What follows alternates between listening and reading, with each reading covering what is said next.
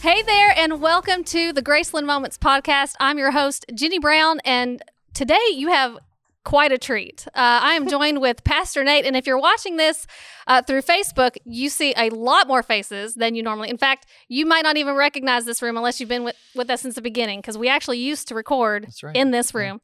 But we are going to do something today that It's never been done. It's ever. never. Well, listen, I've listened to a lot of podcasts. I've never heard someone do it like this. That's right. And maybe we're going to find out today why. Cutting edge. Hopefully That's true. not. We're not really sure how this is going to go, but we're excited for this Graceland Moments experience is what we're going to call this. We just rounded out our parenting series where we talked to a lot of parents on parenting tips, and that we're closing that out. And we're actually closing 2021. Whoa, I'm jumping ahead. With this Graceland Moments experience. So why this is special is because of all the people in the room, which are youth students right here at Graceland Church who have posed some questions to be answered. I'm not really sure what this is going to be titled, but something along the lines of what teens are asking today. And we're just excited to have everybody. So we have some questions that Pastor Nate's going to be fielding. And because the youth, they're taking my job. Normally I ask the questions. True. I'm just going to sit here and be a face. If I don't answer it satisfactory, you're going to help Right. I'm out? going to Okay. lean in. Great. And I'm going to get you. Let's do it. Just kidding. So we do have some students who will be posing those questions, and then Pastor Nate is going to answer them with a little bit of dialogue, and then we'll move on. And we're probably not going to get to them all because Nate's a little long-winded. It's true. I received that. But we're excited. So if Shut up. you are... Not you, him. If you are listening to us for the first time, just know that this is not typical, but we have to do this again because this is really, it's fun and we haven't even begun. That's right. So let's get into it. Let's do it. We have our first question. Is this on? Take it away. All right. Good morning, guys. It's a pretty cool privilege. I'm Caleb Roy. I'm in 11th grade. A couple shout outs, especially Miss Jenny, Pastor Nate. Appreciate you guys. Cameron, 11th grade guys, this is a cool opportunity. And our first question starts off with, how was the Bible written? And as she said, Nate does go a little bit longer than some might expect, but we appreciate him. Take it away. By the way, I'm glad you are in the hot seat Yeah. and not me. Yeah. So good luck. So it'd be difficult. I'd love for there to be a little audience participation, but since I've got a mic and Jean's got a mic. So why was the Bible written? I would ask that first. The Bible was written because when you go back to Genesis chapter 1, God who made the heavens and the earth and everything that is in it, he's made you, he's made me, delights to reveal himself, okay? He delights to reveal himself, to disclose who he is. He takes joy in us knowing him. So how was the Bible written? First, I want to talk about purpose. He delights in knowing us knowing who he is. How was the Bible written? Oftentimes, I think that question is a smokescreen. So are we asking it in trust? Are we asking it with the posture of, I really genuinely want to know? Oftentimes, teenagers, and not just teenagers, adults of all ages ask that question because they're trying to stump and there's really not a posture of trust and they don't genuinely want to know. So there's lots of different theories, and I won't get into all the technical theories of perspectives about how the Bible was written, but the one that I believe, and I'll give you the theory of it. It's called verbal plenary theory. Say it with me. Verbal plenary theory. And here's what it means. It asserts dual authorship. So who wrote the Bible? God or humankind? Yes, as Cameron Fathauer said. Who wrote the Bible? God or man? The answer is yes. And so it's not, and this is where I think maybe we have said, and I don't think this is very helpful. We've said things like, God said it, I believe it, and that settles it. That's not very satisfactory for a lot of people, right? We want to know why. So it's not as if, and so who wrote the Bible? God or man? Yes. It's not as if Caleb Roy, who asked the question, Caleb went into, if he was one of the biblical authors, he went into some type of mysterious trance, and God overcame his emotions and his affections and his will and his desires and thoughts. And then Caleb woke up and said, oh, let's see what God wrote down. Here it is. It's in the book of Philemon. God somehow, in his kindness and sovereignty and transcendence, did not superimpose humanity's will, but he worked alongside their will to actually write down exactly what he wanted to say. A lot of the Bible, if you go to Luke chapter 1, verses 1 through 4, Luke writes to who? Who does Luke write to? Theophilus. What's the second volume of Luke? Acts. Luke and Acts go together. Luke's profession was what? Luke was a doctor, right? I mean, and so if you've been to the doctor, you probably have. They need to go to school. They need to be educated, right? There's a right way to do things. There's a wrong way to do things. And so what Luke writes in Luke verses 1 through 4 of the gospel, the third book in the New Testament, he actually writes down, I've examined these claims. I've evaluated the propositions. I've interviewed people. I've had eyewitnesses, and he's writing down to a most excellent Theophilus a way to actually convince him of the veracity, the truthfulness of what he's written down. The Bible is a record of God saying, God saying, God saying, God saying. And a lot of the biblical authors are writing things down that there's no way that they would even know what actually would come to fulfillment. So they don't even sometimes realize what they're writing. We look back through into history and realize, wow, that's what that meant. A lot of the Bible, and I'll move on, but a lot of the Bible also is situational literature. You know what I mean by that? No, please explain. Okay. So thank you. You're welcome. Sorry, that sounded very authoritative. What I mean by situational literature is that like the letters, Paul's letters, are written for a particular group of people, right? There's an audience who are going through particular struggles. So when you open up your phone and you send a text message, Hannah Mings, to across the room to somebody, I know you just did, and just kidding, there's a particular audience, there's something that's going on in that relationship, and you're typing something that's germane to the situation at hand. That's a lot of what the Bible is. It's situational literature, and it's different literature, so you interpret various books of the Bible in different ways. Up until the 17th century, everything I just said, people actually took as gospel truth. If you claim to be a Christian, you believed the Bible was true and right, and you didn't doubt it. But what happened around the 17th century in the world? The printing press? The printing press was a little before that. Okay. Get your history right, Jenny. I know, you're looking at me, but I'm not as smart as these Who invented people. the printing press? Gutenberg. Let's say it again. Gutenberg. Isn't that a fun name? What happened around the 17th century? The Enlightenment. What did the Enlightenment do?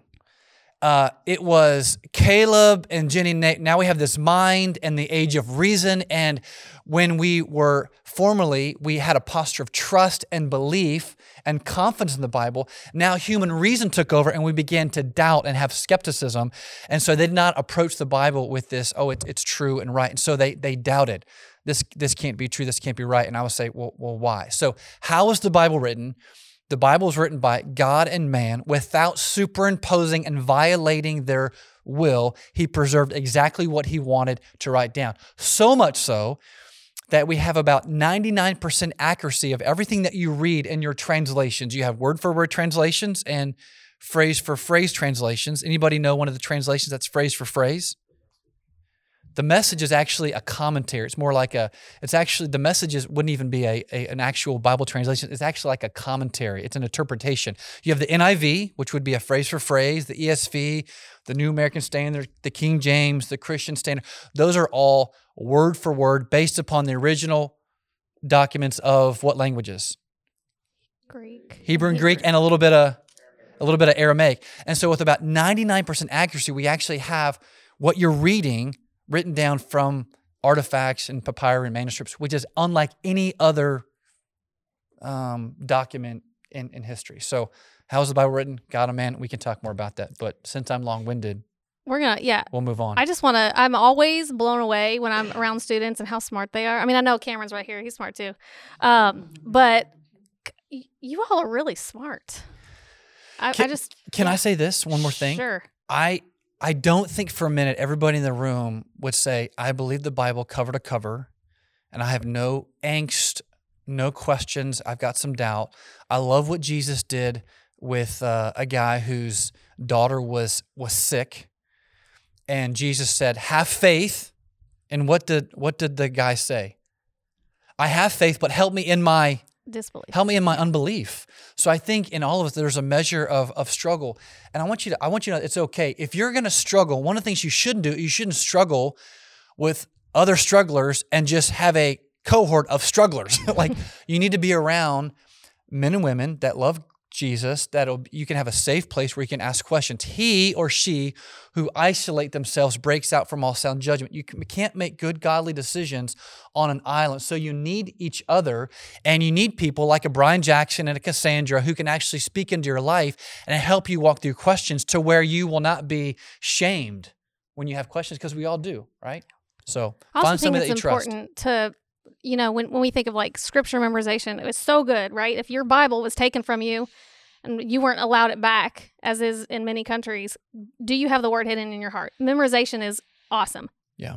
Bible study is awesome. Mm-hmm. But in order to do that, you've got to get in. The thing I love about what you just said is that when you read Luke and you read Matthew, you can hear Luke and Matthew with what God said. Mm-hmm. He lets them be who they are, a doctor writing to a patron, a tax collector. But still it is God's words. And I think that's awesome. So keep studying your Bibles, but it's important to know who wrote it, why they wrote it, who they who they were wrote to. Who they were wrote to. You need to stay in school so you have right grammar. You need to stay in school. So. All right. Good question. All right. Next up. Hi, Nate and Jenny. Thank you so much for doing this. My name is Maddie, and I am in 10th grade. And I would like to give a shout out to Hannah and Aaron for being my group leaders. What? What is the best way to start a conversation with a non-believer? Yeah. So one, Maddie and others, I hope that you actually have non-Christian friends. And I'm sure there are non-Christians in the room. If I can just say this before I answer the question, Maddie, it burdens me big time that we should see much more fruit in our church than what we do.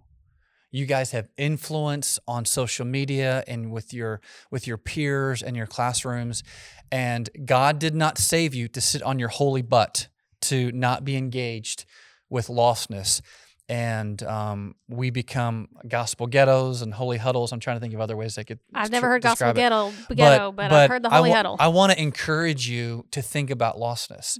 So what's the best way to start a conversation with someone who's not a Christian, or you're not sure where they stand? Pastor Larry mentioned this, I think it was October 14th, maybe 21st, in the Share Hope series. He talked about fire, and the sermon was fire. But he talked about an acronym FIRE, and he talked about family, interest, religious background, and then exploratory questions.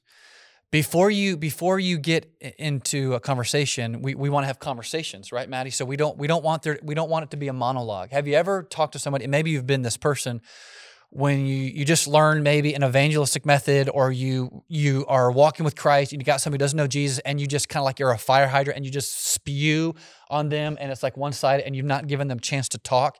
That's not a relationship, and that's not what you see in Jesus. Jesus was masterful when he would interact and engage with people, and he never interacted with people the same way.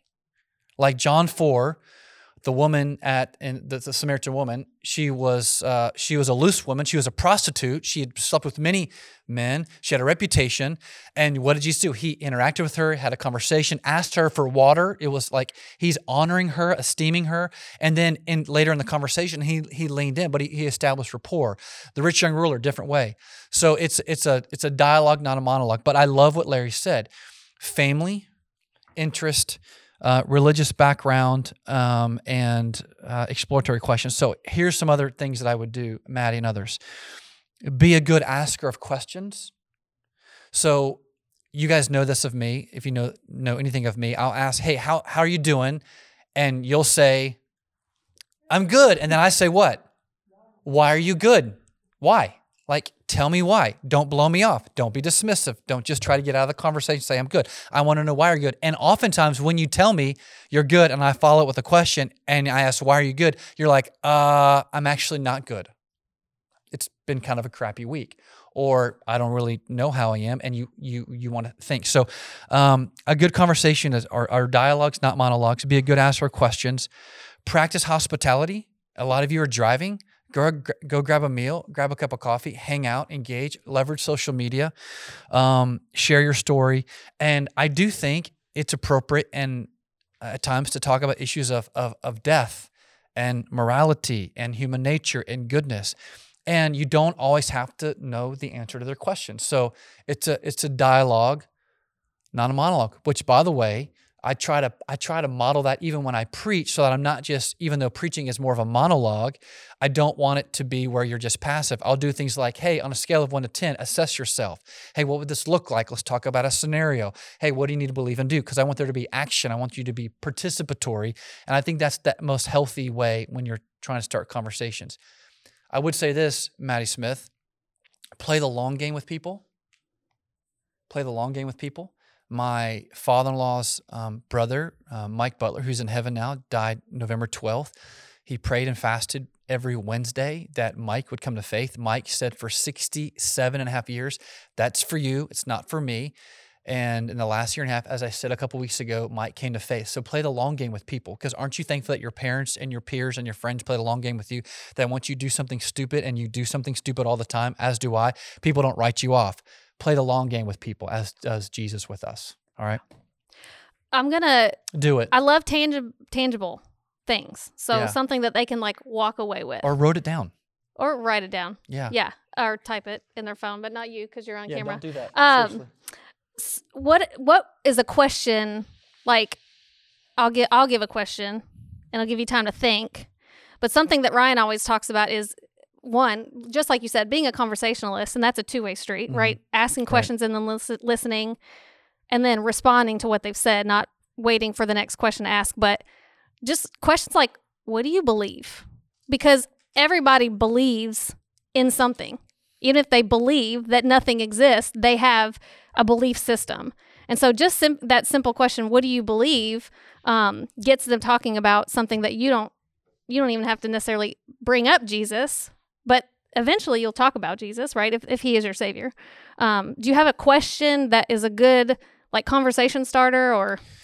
I don't. Because that was pretty good. The one I just gave. That was good. I would defer to you. I would just say everybody's looking for like a magic formula of how to engage and start. I would start. If you don't have lost friends that are in your concentric circle of your life, pray that God would provide lost friends and that you would love them, you would care for them, and understand that lost people and de-churched people and unchurched people act like de-churched, unchurched, lost people, and love them. And don't become so familiar with whose you are if you're a believer that you forget that it's God's supernatural work and mercy and grace in your life that you're a believer, and love people well. I don't think the churches love people well, where we share and we invite, but we don't do the hard work of sharing our lives with people. And Paul said in 1 Thessalonians 2:8, I love the fact that when I came to you, you believed in my words, not as my words, but as the words of God. And you have become,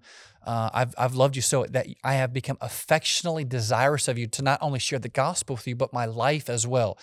Who are you sharing your life with? It's like, like airplane evangelism. You're sitting next to like, you're like B, C, and they're like BD. And they're like, here I am. I got a 45-minute trip from Louisville to Chicago. I got to drop the Jesus bomb on them. You don't never know. They're going to go to hell if I don't. Maybe. But more often than not, truth that transforms our lives. I mean, Jesus is like, I'm transforming your life. You're going to go from hell-bound to heaven-bound. That type of truth is in the context of a relationship. It's not a one-off on a Facebook post or a text. It's gritty. It's messy, right? And I know we're talking about conversations, which is a verbal message, but I think too, and you alluded to this earlier, when we model the life that God intends us to model, people are going to start asking us questions. And if you're talking about starting a conversation, sometimes that doesn't start with us. Sometimes we start by just modeling love and mercy and grace. Right. And then someone's like, why and joy? Why are you so joyful? This just happened. Why are you happy? Right. So right. Good question, Maddie. Thank you. Nice response, Nate. Thank you. This is, I feel like, am I useless? It's okay. It's okay. No. All right. Next question. Okay. Good morning, guys. Thanks for coming. My name is Hunter Webb. I'm a senior. My group leaders are Josiah, Brian, Jackson, and Mark. What? And this question is a heater, so watch out. But Oh. was Peter the first pope? No, next question. That was an easy one. Matthew 16:18. So this is what you're referencing, Hunter, is Simon Peter replied, "You are the Christ, the Son of the living God." And Jesus answered him, "Blessed are you, Simon Bar-Jonah, for flesh and blood has not revealed this to you, but my Father who is in heaven. And I tell you, you are Peter, and on this rock I will build my church, and the gates of hell shall not prevail against it." So probably in the room, we've got people who are new, or you've been coming for a while. Maybe you have a Catholic background, Catholic family and friends. Southern Indiana and Louisville is a very predominantly Catholic area. So it's a relevant question, an appropriate question. So here's what the Catholic Church teaches. This is in their catechism, right? This is different beliefs and doctrinal statements that are codified, written down. This is one that's written down about Peter, about what Hunter mentioned. Here's what they say. "The Lord made Simon alone, Peter, whom he named Peter, the rock of his church. He gave him the keys of his church and established him shepherd of the whole flock." When they put in that catechism that they gave Simon or Peter the keys of the church, what they're saying is Jesus gave to Peter the authority to say who's in and who's out. And so the Catholic Church teaches that Peter was given special authority as the first pope, and that authority is passed down through popes and various church and spiritual leaders. When you look at that passage in its context, right? Context is king. When you're reading the Bible, you want to know what's the author saying? What's the situation before, current, and after? Who's the audience? Why was this written? The passage is not about Peter, but it's about Jesus, and it's about a non-negotiable declaration about who Jesus is. So it's not about an infallible pope. The Catholic Church believes that the pope is infallible, and when he does a thing called ex cathedra, he can actually speak in an infallible manner where whatever he says is actually perfect and true, as if God was speaking himself. It's only happened a couple of times, by the way, in the history of the Catholic Church. But it's not about an infallible pope. It's about a mission that's invincible, which is why Jesus says the gates of Hades are not going to be able to overpower the church. There's going to be increasing hostility against Jesus and the church, but however Christianity is attacked, that the gate of Hades is never going to extinguish the light of Jesus, and you cannot stop people who declare Jesus Lord. So it is right, Hunter. He is saying, I'm going to build my church upon the rock. Peter, elsewhere, we have in the book of Ephesians that the apostles and the prophets are called the foundation of the church. So we build upon the foundation that the apostles laid. We don't build upon any other foundation, 1 Corinthians 3:11, but it's not talking about Peter as the first pope. We don't think authority is passed down through various popes. So, yeah, that's all I got. Any notes on that? I would have said Google. I would Go have to said Google. Google. Yeah, Google. Thanks, Nate. No, thank you, Jenny. All right. Next question. These are good. I hope this is the question that I've already got next. We'll see. We'll see. Mm. Hi, thank y'all for coming. I'm so excited to be a part of this. My name is McKenna. I'm in 9th grade. Shout out to my small group leaders, Maddie, Taylor, and Angela. What?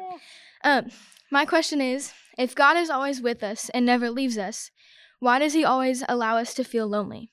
Okay.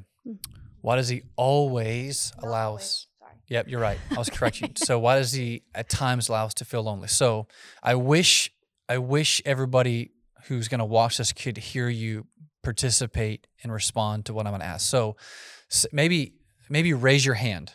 Okay, we'll see how this works. Why do we feel lonely at times? Okay, and by the way, I know that a lot of you do. Like, I walk into a room at times and I'm pretty gregarious, extroverted, but there's times I feel intensely lonely. You're like, how can you feel lonely? You people know you, you're charming, you're handsome, you're humble. I feel lonely at times with all the relationships that I have. So I know it plagues student culture. But why do we feel lonely? So raise your hand. Why would we feel lonely? Any responses? That's why he wanted you. There we go. And just one word answers, not long answers. Why would we feel lonely? If you don't see your friends enough. You don't see your friends? You're isolated. So isolation, yeah. Maybe you're Fearing judgment, okay. Going through hardships. Maybe not having like deeper conversations. Okay, not having deeper conversation, superficial, surface level conversation. McKenna? Struggling with identity. That's great. Anything else? No one with similar interests. You feel like nobody can identify with what's going on. Yeah, those are all great. Here's some other ones. Why we feel lonely. Cultural issues. Culture hates the church, hates Jesus, hates truth, hates what you believe, and it's coming, by the way, if you have a biblical view of the world, which means you have a biblical view of sexuality, they're going to hate you even more. So cultural issues. Family dysfunction, okay? Any dysfunction going on in your family? Got some in my family. Relationships gone awry. Physiological issues going on in your body. Sin outside of us and sin inside of us. All of that and more contributes to loneliness. And I think perhaps, McKenna, God allows us to feel lonely, to expose the fact that we're pursuing all types of things and persons and ambitions that we think are going to fill us up and bring satisfaction at the end of the day. They're good gifts and they might be right and appropriate, but if we've elevated those things to a degree that they should not be, we will always be disappointed. Sin, and not that those things are, but when we elevate those things, it always promises much, but it delivers very little. Delivers a lot, but it promises a lot, but it delivers very little. So I'm going to answer that question. But I want one more thing. And I'm not hating on you here, okay? My kids, Lucy is going to be 13 in a couple weeks. Lydia, I think, is 11 and a half. I think that's right. Samuel just turned 10. And LJ, I'm not really sure how old she is. I think she's 4 and a half. And Lucy and Lydia, they want phones for Christmas, and they're not going to get phones, okay? So yeah, no, savage. And here's why. And I'm not hating on you, but I want to ask a question. Why in the world would you expect to feel close to God and have His presence palpable or tangible in your life when you're so consumed with texting and TikTok and Instagram and Facebook and Twitter and on and on and on? When you scroll and you like, you get the retweet, you get the comment, you get the share, and like a little dopamine hits, and so awesome, I had like 37 people like it, and like 412 people liked my video, and they shared it, and you get that little hit, and you're the product, by the way. The product is not the phone. You are the product. Like they are working us over, and you get off that high and you come down, like it promises much but delivers very little. Why in the world would a Christian subculture, teens, feel as if God is close when the habits of your life don't communicate that you actually want the closeness of God? Does that make sense? Is that fair? You should not expect to feel close to God. You shouldn't expect to feel His presence when everything in your life communicates that He's not an ambition and a delight of your life. Guys, gals, to come to Graceland, whether you watch it online or in person, and to maybe bring your Bible, whether your phone or a hard copy of God's Word, and to maybe listen minimally attentively to what Pastor David preached this morning, which was a good sermon, and to maybe think about what Erin Gann's talking about in her student ministry on Sunday morning, and to possibly maybe pick up the Bible, you should feel lonely. And then you have the most important relationship that you don't give attention to. And then you think about physiological issues and family dysfunction and struggles and identity and sin outside of us and sin inside of us. And I think a lot of our loneliness is brought on by our own actions. And I'm going to go first, right? So I'm going to transition into lead pastor, and Jenny mentioned this earlier. Super grateful and thankful for Larry. As I'm transitioning into the lead pastor role, one of the things that I've realized, I have to have better spiritual rhythms of intimacy with Jesus. Like, I feel like my spiritual life is waning and languishing at times because there's days where like I didn't get in the Bible and I didn't listen to the Father. I didn't confess sin. I haven't sensed God speaking to me through His Word. And so I've got to for the sake of my own soul and marriage and family and the longevity of Graceland, I want to be here a long time.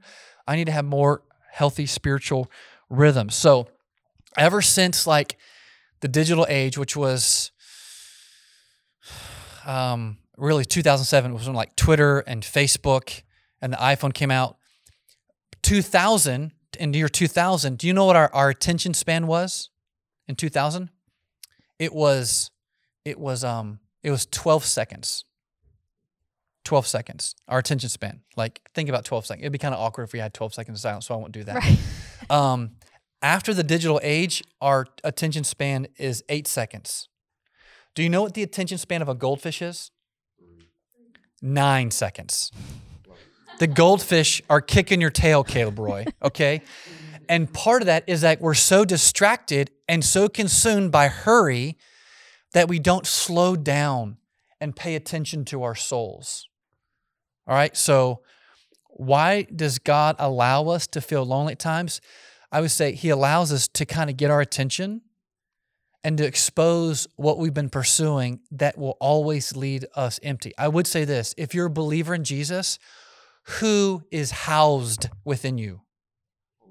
The Holy Spirit. I mean, the Holy Spirit. How does like God fit inside you? I don't know. Ask Cameron Fathauer, okay? But God lives in you. God lives in you. And Titus 1:2, Numbers 20-19 says, God does not lie like we do.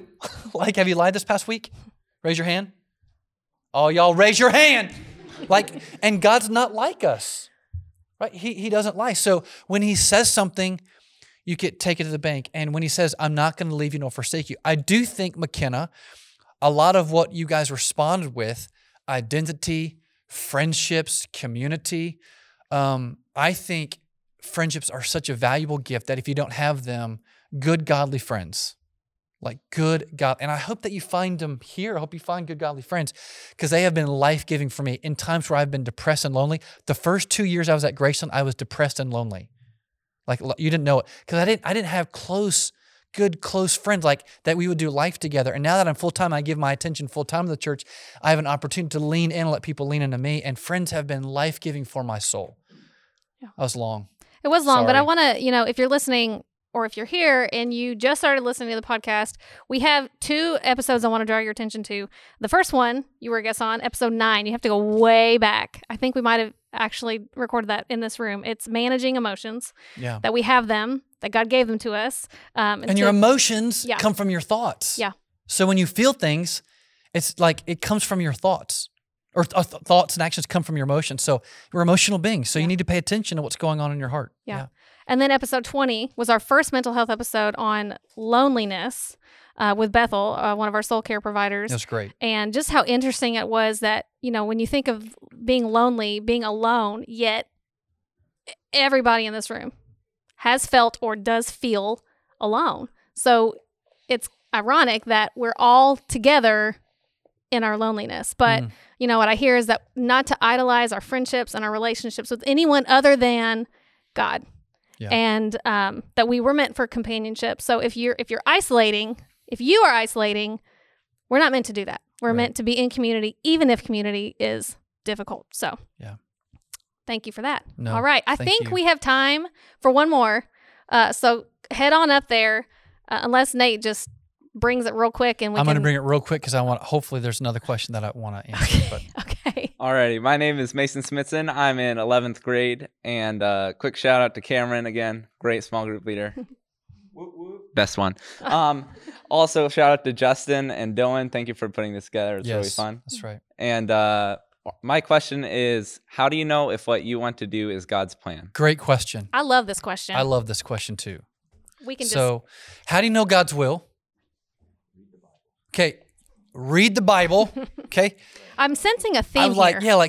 I want God to speak to me. Read the Bible. Well, I want Him to speak out loud. Read the Bible out loud. Okay. so he speaks to us through the Bible. How else?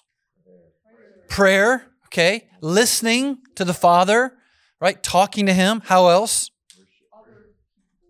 Godly counsel, right? Godly counsel. How else? Okay, prayer. I'm going to put that in with prayer. Okay, take it easy. Don't be so sensitive. Okay. I would say desires of our heart.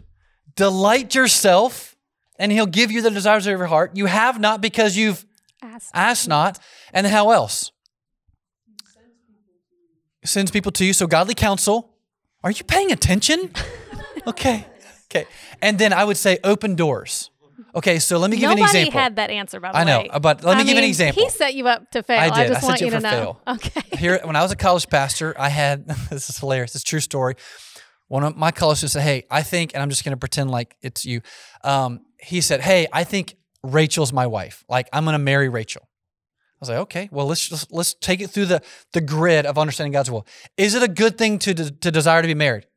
That's a good thing. Bible. Check. Do you desire to be married? Yes. Check. Are you praying about it? I'm praying about it, and I think it's Rachel. She's my wife.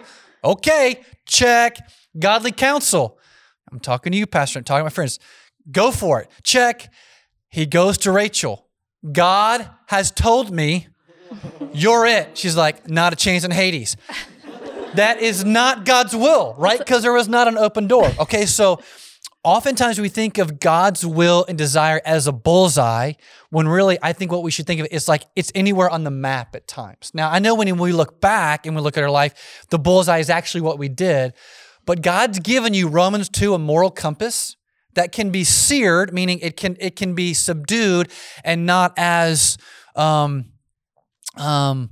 alert in your life if you're not walking with Jesus, so your moral compass can be skewed, but he's given you a moral compass, a commonsensicalness about looking at life. He's given you the Bible. He's given us prayer. He's given us desires. He's given us godly counsel, and he's given us open doors. How do I know if he wants me to go to UK or U of L? That would be an easy choice, but it could be either. Financial stewardship. What do your parents say? Did you get scholarship? Do they have your major? There's all sorts of things. So it's not some like mysterious, ethereal, God's will, I got to go hunt and find it. Like he's told us so many things right here. Should I have sex with my boyfriend? No. Right there in the Bible. That's God's will. Should I bring things into my body that alter my state of mind? No. Should I disrespect and not listen to my parents when they give me good godly wisdom? No. Like there's some things right now, like there's God's will. But there's a lot of other things that aren't as clear. And if you want to be a Christian that walks in victory and navigates life in a winsome fashion, you need to understand that so much of life is not black and white. You need to be a person of wisdom, which comes from availing yourself of walking with Jesus, who is wisdom personified. So let's go to the next question. I want to. Can we hang out? Yes, I know okay. we'll go to the next one. I promise. Let's do it. Here, I meant to say this earlier when the cameras were off, but I think it's appropriate. One thing I thought was cool, as you prepared for these, because we cheated. Nate got these questions in advance. Don't tell Sorry, him I know that. he can Crap. cut it out. He can cut it out. Dylan can cut it Okay. out. But you want to know what I think? Yeah, thank you. What I think is really cool about him preparing for your all's questions, his test key, his key is the same one that you guys have. He opened his Bible. Now his brain's a little different. His brains are really different. But he has the same information available to him as we all do. And I find that encouraging in myself because I'm not half the theologian that you are, not I a thought you quarter. were like half the man I am. I was I'm like, not well, half yeah, the man you you're- are. Yeah, that's I'm right. not that either. Yeah. But anyway, and also on the godly counsel part, I love this saying, if you are the wisest person in all of the rooms where you are, if you're the wisest of all your friends, if you find yourself hanging out with a bunch of people and you are the wisest person in the room all the time, how can you find godly counsel? You've got to surround yourself. I'm not saying drop all your dumb friends, right? I'm not saying that at all. But what I'm saying is surround yourself. Find somebody who can speak into you, who can speak life, who has the fear of God. That's where we get our wisdom. We ask for it. So I love that answer. I wish we could sit on it a little bit longer. But you want this last one asked? Yeah, I think it's a good question. Yes. Yes. We are sure. We're gonna roll right through it. He's excited. He saved the best for last. Are you sure? Okay. My name's Ari. I'm in 11th grade. Thanks to Rachel and Kai for being great group leaders. And my question is, how has the gospel impacted your life personally? That's great. I love it. I was really excited about this question. So Philippians chapter 2, Let me read this for 9 through 11. Therefore, God has highly exalted him. Who's the him? Jesus. Jesus. You're killing it. You're doing awesome. Therefore, God has highly exalted him. The him is who? Jesus. And bestowed on him the name that is above every name, so that the name of Jesus every knee should bow in heaven and on earth and under the earth, and every tongue confess that Jesus Christ is Lord, to the glory of God the Father. Revelation chapter 1, verses 14 through 16 says this. Let me get there real quick. Awkward lull on the podcast. The hairs of his head were white, like white wool, like snow. His eyes were like a flame of fire. His feet were like burnished bronze refined in a furnace, and his voice was like the roar of many waters. In his right hand he held 7 stars. From his mouth came a sharp 2-edged sword, and his face was like the sun shining in full strength. This Jesus is so remarkably resplendent, magnificent, amazing, glorious, that the words of Paul and John pale to grasp how amazing Jesus is. How amazing he is. I live with a lot of shame and a lot of guilt. I'm constantly feeling like I got to measure up. And I don't want to get emotional, but like, have you sinned this past week? Yeah, I've sinned this past week. Have you sinned the past day? Have you sinned in the last couple hours? You're like, I've been listening to you. Like, hopefully not. Okay. I think in my heart at times, Jesus plugs his nose because when he gets close to me, I'm a filthy sinner and I stink. When in reality, what he does is that he moves towards me in my struggle. He delights in moving towards me. So let me give you an illustration. This is from a great book, Gentle and Lonely. Right? You got a doctor who is going to fund this medical campaign to go into the deep jungle where there is this tribe that has this contagious disease that if somebody does not intervene, they are going to perish. Okay? So she has all the medical equipment, all the antibiotics flown in. She's there. She set up camp. She has the tribesmen and the tribeswomen come. And rather than partake of the medicine and the antibiotics that will heal them, they say, we want to heal ourselves. We don't want your antibiotics. We don't want your medicine. We don't want your intervention. Finally, a few brave souls step up and they partake of the medicine, they partake of the antibiotics, and they are healed. How does the doctor feel? Good, joyful, delight, happy. Why? Because you're partaking of what he offers, of what she offers. Jesus delights in leaning into the throes of brokenness and our suffering and our struggles with sexual sin and depression and anxiety and lust and anger and jealousy and contempt and comparison and a sense of loneliness. He delights in leaning in and meeting you where you are. How is the gospel shaping me? I'm learning that Jesus delights in me, not just when I get things right, but he delights when I get it wrong. He finds great joy and happiness. So he does not recoil at you and snub his nose when you jack up and when you're hypocritical and when you're rebellious. He leans in, and that's his posture. And I'm learning that as a 41-year-old man in a way that I've not learned in years past. So I hope that encourages you. I love that. Well, I've been encouraged. This was quite an experience. Thank you for your vulnerability. Thank you for your preparation for this. Thank you to our youth, our leaders, for just sharing this experience with us. We hope that you and your family listen. If you are listening and you have a teen in your life, whether it's a child, a grandchild, a neighbor, and you want to know some questions that teens are asking these days, share this podcast with them. Save it, like it. Whatever you do to make the little buttons fly in the air, right? Do that. We're happy to end our 2021 year with this experience. We look, unless Dylan says it went terribly wrong, I hope to do this again. I was encouraged by it. And until next time in 2022, we'll be back mid-January. Take care.